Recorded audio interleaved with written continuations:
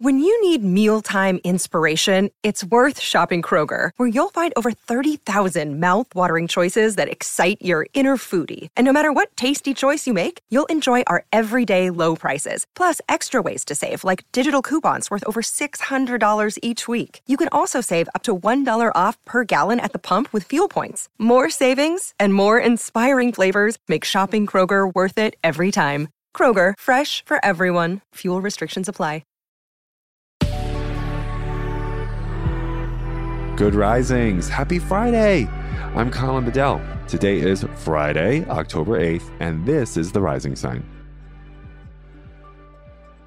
So we have a real powerful transit today that happens every other year, and it is the Sun, currently in Libra, conjunct Mars in Libra today. And so we discussed together in our conversations that Mars is the planet of wanting, right? It is the energy that helps us maintain and safeguard our autonomy so we can understand who do I want to be, to do what I want to do, to have the results that I want to have expressed on Earth, right? So Mars is the energy that helps us when we say, I will, I want, I am.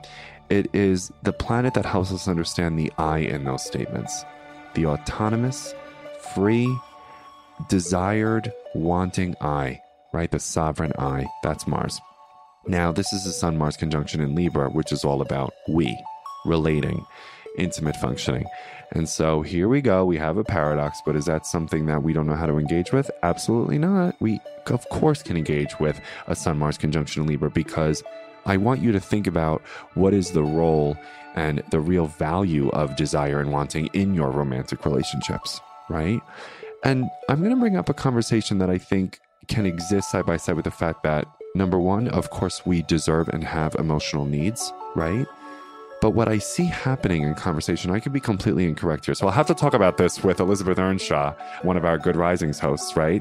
Because one of the things that I see happening a lot in conversation around romantic and intimate relating is that we use the word I need when we really ought to use the declarative statement I want.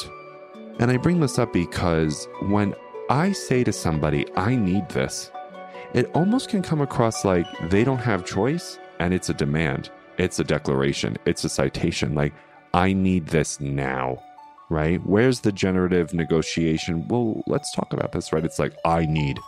Whereas if I said, well, I would actually really want to see this, I would want to see that, it feels more, again, creative, generative. It's open. It can be negotiated. It can be considered differently. So what I want you to think about first and foremost is when it comes to the way that you communicate in relationships, how often do you use I want versus I need? Could the wants be a need? Are the needs the wants? I don't know. Only you could figure that out. But I would like you to have an honest conversation with yourself and say, do I avoid saying I want? Because, oh, God forbid, I don't want to look like I'm a demanding diva, right? I'll just use I need. When, again, it just doesn't land the same. And we all have emotional needs. There are times and places to communicate those, don't get me wrong. But what I have observed, once again, is that the wanting and the needing has become collapsed and people are just making a lot of demands at each other. It's like, whoa, is this a want or is this a need? And I also bring this up because I'm sure you might have seen this, I don't know, but oftentimes I think that we need to have a real clear distinction between like adrenaline and appetite and cessation-oriented need. I gotta have this versus a divine desire, right? Look, even just my energy just changed when I said desire versus wanting, need, adrenaline, blah, blah, blah. And I want you to think about, how do you experience the difference between adrenaline and appetite and wanting and desire in your body? How do you feel the difference? I would imagine one's a little bit more exciting. One's a little bit more seductive, magnetizing, romantic, charming. And another one could be a little hypervigilant, a little controlling, a little anxiety-inducing. Do we always want to express that in relationship? Not all the time. So that's what I wanted to discuss with you today is, how do you communicate your wants in relationships? Are you perhaps communicating wants as needs? So maybe you're just going to want to use the word I want a little bit more bravely. And how do you notice the distinction between wanting and desire versus adrenaline and appetite, personally and relationally? Big questions, but I know you can figure it out.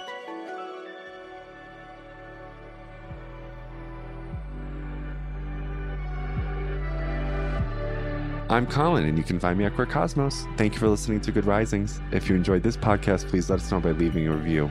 We love hearing from you. Have a great weekend, everyone. I'll see you next Monday. Bye.